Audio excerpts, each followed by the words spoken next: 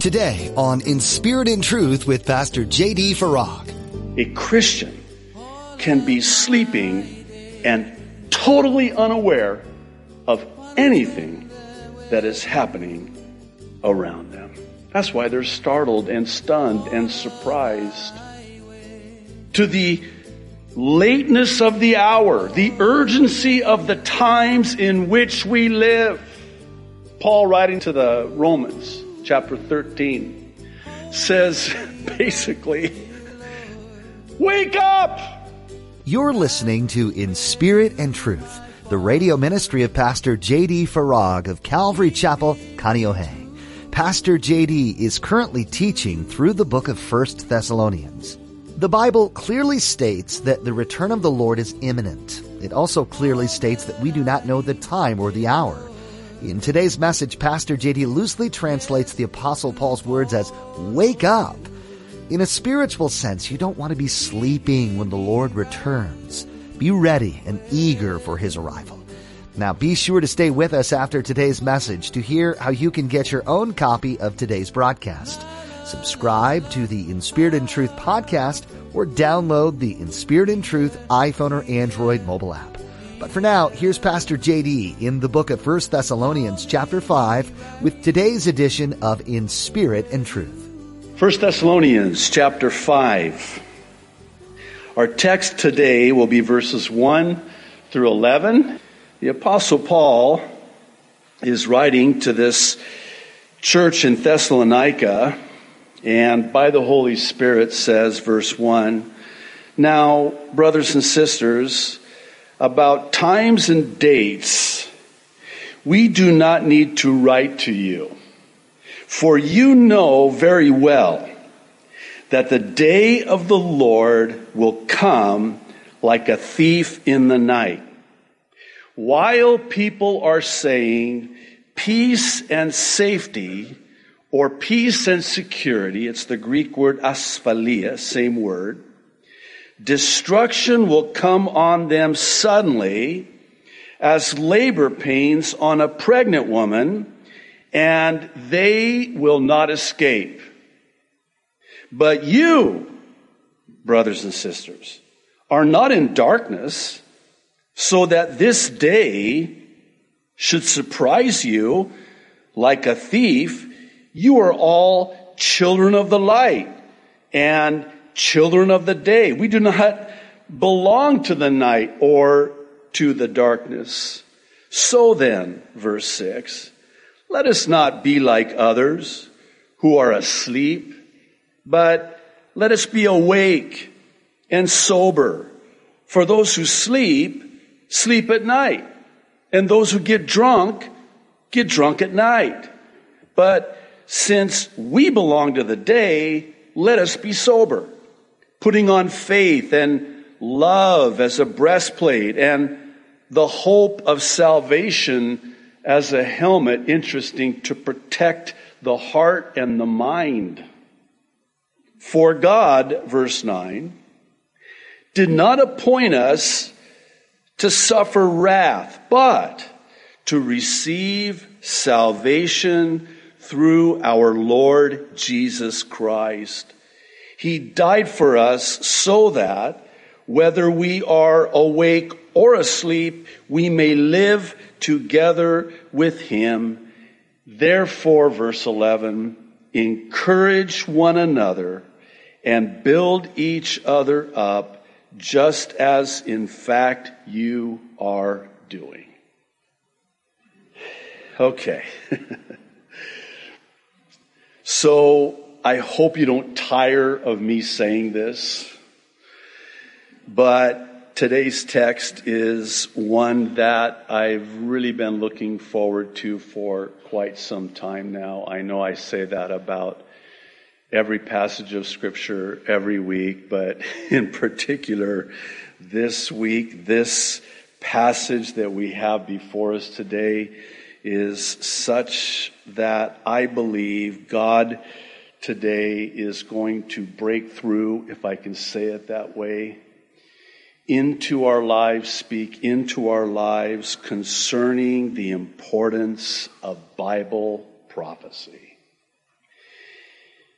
What I want to talk about today is why it is that teaching Bible prophecy is of paramount importance, even to new believers.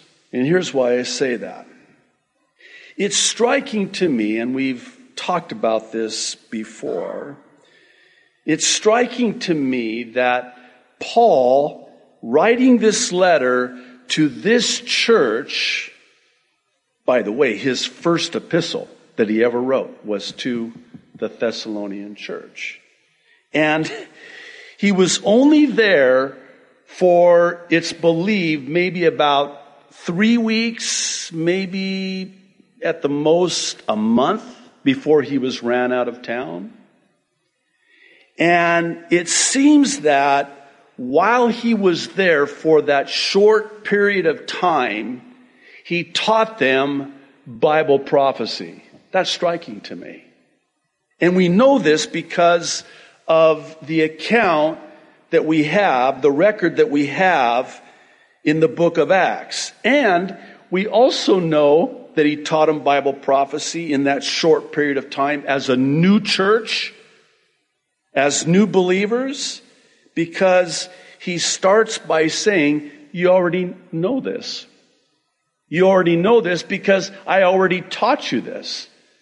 And you already know this because when I was with you, I taught you about the rapture of the church and Bible prophecy. And these were new believers.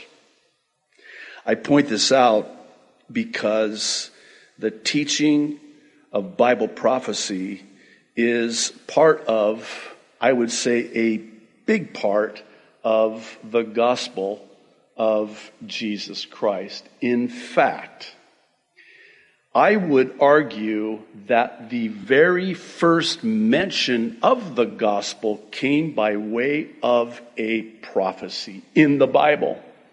In the book of Genesis, chapter 3, verse 15, often referred to as the proto-evangelicum, meaning it was the gospel in Genesis chapter 3, verse 15, where God declares that there will come this seed of the woman. That's the virgin birth. That's a prophecy of the virgin birth, because women do not have the seed, men do. Women have the egg. The seed of a woman, the virgin birth, a prophecy, will crush the head of the serpent. The serpent will bruise his heel. That's the crucifixion. But he will crush his head. That is the first mention. And for those students of Bible prophecy, it's the principle of the first mention, and it comes by way of a prophecy, and it's the gospel of Jesus Christ, and that's Bible prophecy.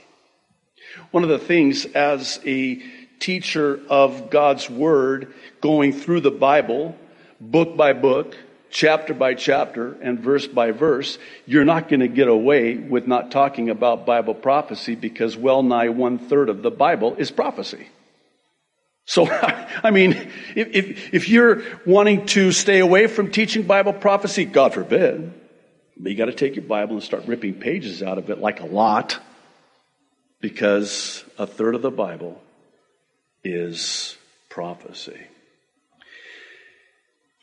I found 3 reasons in our text today. You might find more, but I found 3 that, to me, speak to the importance of Bible prophecy. And the first one is in verses 1 through 3, and it's that of being ready. Here, Paul likens the Lord's return to a thief in the night. Yes, this is an idiom, but he says that the Lord's return will be as a thief in the night, while people are saying 2 specific words, peace and security. And while they are saying peace and security, then sudden destruction will come upon them as a thief in the night, as a woman travailing in labor, and they will not escape. We know that verse very well. I think we do well to consider the context in which Paul says it. Specifically, that of how the Lord's return will be for them, not us, them as a thief in the night. This is important, and here's why. A thief is not going to call you or text you or email you and say to you, hey, I'm going to rob you. I'm going to break in and rob you at 2 a.m. Is that a good time for you? Not going to happen. And because that will never happen, you always have to be ready. You always have to be prepared because you don't know. And so too is this true when it comes to the Lord's return. It will be for them because they're not ready as a thief in the night, and they will be caught off guard. But not you. I don't know if you noticed as we were reading the text today, but Paul is very clear in delineating between they and we, them, you. You are not like them. You are not of the day, of the night. You're of the day. You're not, you're aware of this. You're ready for this. Why? Because I taught you about this and I told you about this. I don't even need to write to you about this because you already know this. Well, this really dovetails and ties into our second one in verses 4 through 8. And it's that of being aware, or if you prefer, awake. This is interesting.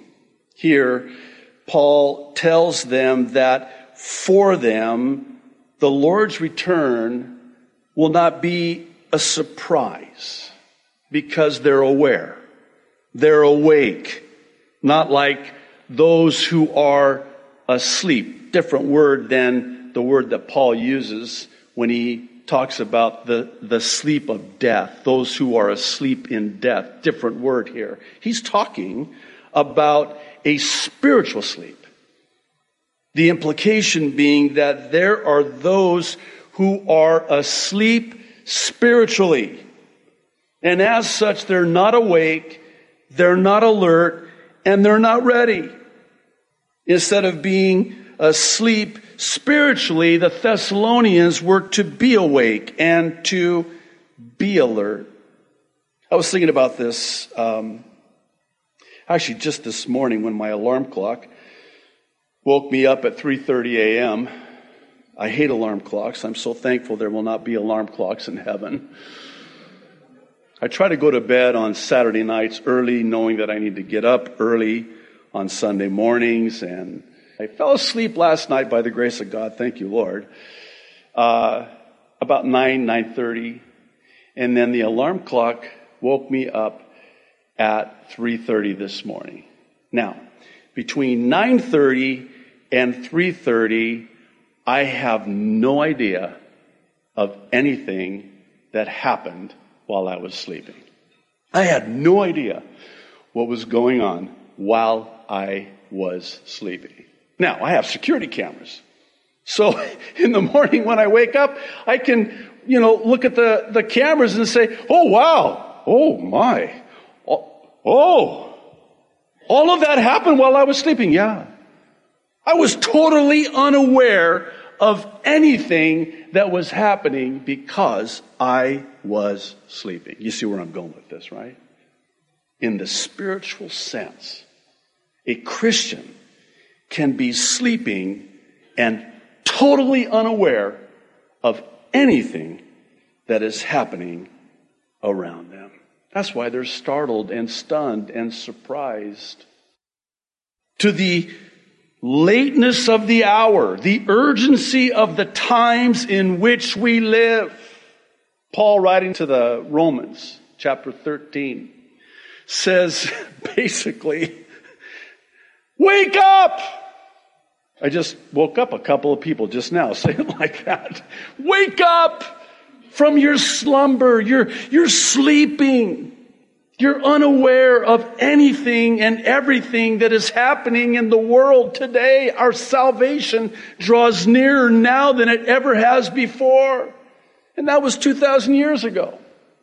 Well, come on, Pastor. That was 2,000 years ago. I know, that's what I'm saying. That was 2,000 years ago. What are you saying? I'm saying that for the last 2,000 years, we've been living in the last days. For the last 2,000 years. And here's Paul saying, hey, we don't know when the Lord's going to return. Don't you find it interesting? And we talked about this a little bit last week in chapter 4, where Paul says, we who are alive and remain will be caught up, raptured up to meet the Lord in the air. Paul thought it was in his lifetime. That was Paul talking and writing. We who are alive, us, we. They lived with that expectancy, that anticipation that the Lord could come at any time as a thief in the night, at an hour we expect not. And they were always ready. And by the way, that is by God's design, so that we would always be watching, always be ready, always be awake, always be aware. And lastly, and this is what I want to spend the remainder of our time on, always be encouraged. Verses 9 through 11, to me, are one of the most compelling proofs of a pre-tribulation rapture. By the way, for those of you who were not here last week, you can go online and the teaching was titled Pre-Tribulation Rapture Proof. Proof. Not a theory, it's a proof. The sound doctrine of the pre-tribulation rapture. And there are many, but just in our text last week, we talked about 3. And this is one of them. By virtue of how the sound doctrine of a pre-tribulation rapture builds us up and encourages us. So Paul would not say to them then and us now that you can be encouraged and encourage one another if the rapture were not before the 7-year tribulation. Instead of encouraging them, he would be warning them. You better get ready. You better buckle up. You better, plan on surviving until the Lord comes. No, the Lord's going to come. And to the church of Philadelphia in Revelation chapter 3, Jesus has John, by the Holy Spirit, write a letter to this church telling them that he is going to keep them from the hour of tribulation, the 7-year tribulation that is coming upon the whole earth. And he encourages them to hold on. I know you have little strength, but just hang on, not much longer. You have kept my name. You have not denied my name, and you have kept my word. I'm going to keep you from the hour of tribulation that is coming upon the whole earth. What's he doing? He's encouraging them. Notice, Paul says we're not only to be encouraged ourselves, but we're to encourage one another as well. And he commends them and says to them, even as you are now doing. Again, I know I'm repeating myself, but this to me is one of the most compelling proofs of a pre-tribulation rapture. The fact that we can be encouraged and encourage one another. Hold on. Not that much longer. And we saw this in chapter 4 when Paul is writing. He's writing to a battle-weary church there in Thessalonica. They were under severe and intense persecution, and they were asking questions which presumably Timothy brought back when Paul and Silas sent Timothy to Thessalonica, all because Paul could not go himself, though he longed to. And apparently they sent back word with Timothy, hey, ask the Apostle Paul, what about our loved ones who have died? And that's why Paul says, we don't want you to be uninformed. It's stronger in some other translations where he says, I don't want you to be ignorant concerning those who have died. If they died in Christ, guess what? They're going to rise first in the bodily resurrection. And then we who are alive and remain will be caught up to meet the Lord in the air. Be encouraged. Be encouraged. How encouraging is that? Especially for those of us who have lost loved ones. I think about my daughter, Noelle. I cannot wait for her to rise first and be given her new body, her glorified body. She put off the diseased body that took her life on this earth, but she's going to be raised again and given her new body first, and then I'm going to get to see her again in the air. Can't wait. Can't wait. That really encourages me. That really comforts me. My mom, same thing. 1995, she died in my arms, and it was really intense, and it was like the Lord knew that I needed for this to happen this way. So she's in a coma, and I'm holding her hand, and I'm reading out of the Psalms, and all of a sudden, you know, the machine, or the beep, beep, beep, beep. I hate that thing. All of a sudden it went beep. And her hands lifted up. And her eyes opened up as if to be ushered into the presence of the Lord in her spirit, not her body. To be absent from the body is to be present with the Lord. That was 1995. It is so encouraging to me to know that my mom is going to get her new body. I hope my dad too. I don't know for sure. That was in 1994. And then I think about, and you'll forgive me, I don't want to wax emotional here, but I think about all of those that were a part of this precious and amazing church fellowship who went home to be with the Lord. And we're going to see them again too. They're going to rise first. How encouraging is that? We're so glad you joined us for this edition of In Spirit and Truth. Our time with you is coming to an end today, but that doesn't mean you have to stop learning from God's Word. We encourage you to read the Bible yourself. You can start in 1 Thessalonians, where Pastor J.D. left off, or turn to another book. Each one holds information, encouragement, and instruction that will be beneficial to you. Are you a part of a community of believers? If you haven't yet found a church that you can call home, we'd like to encourage you to make that a priority.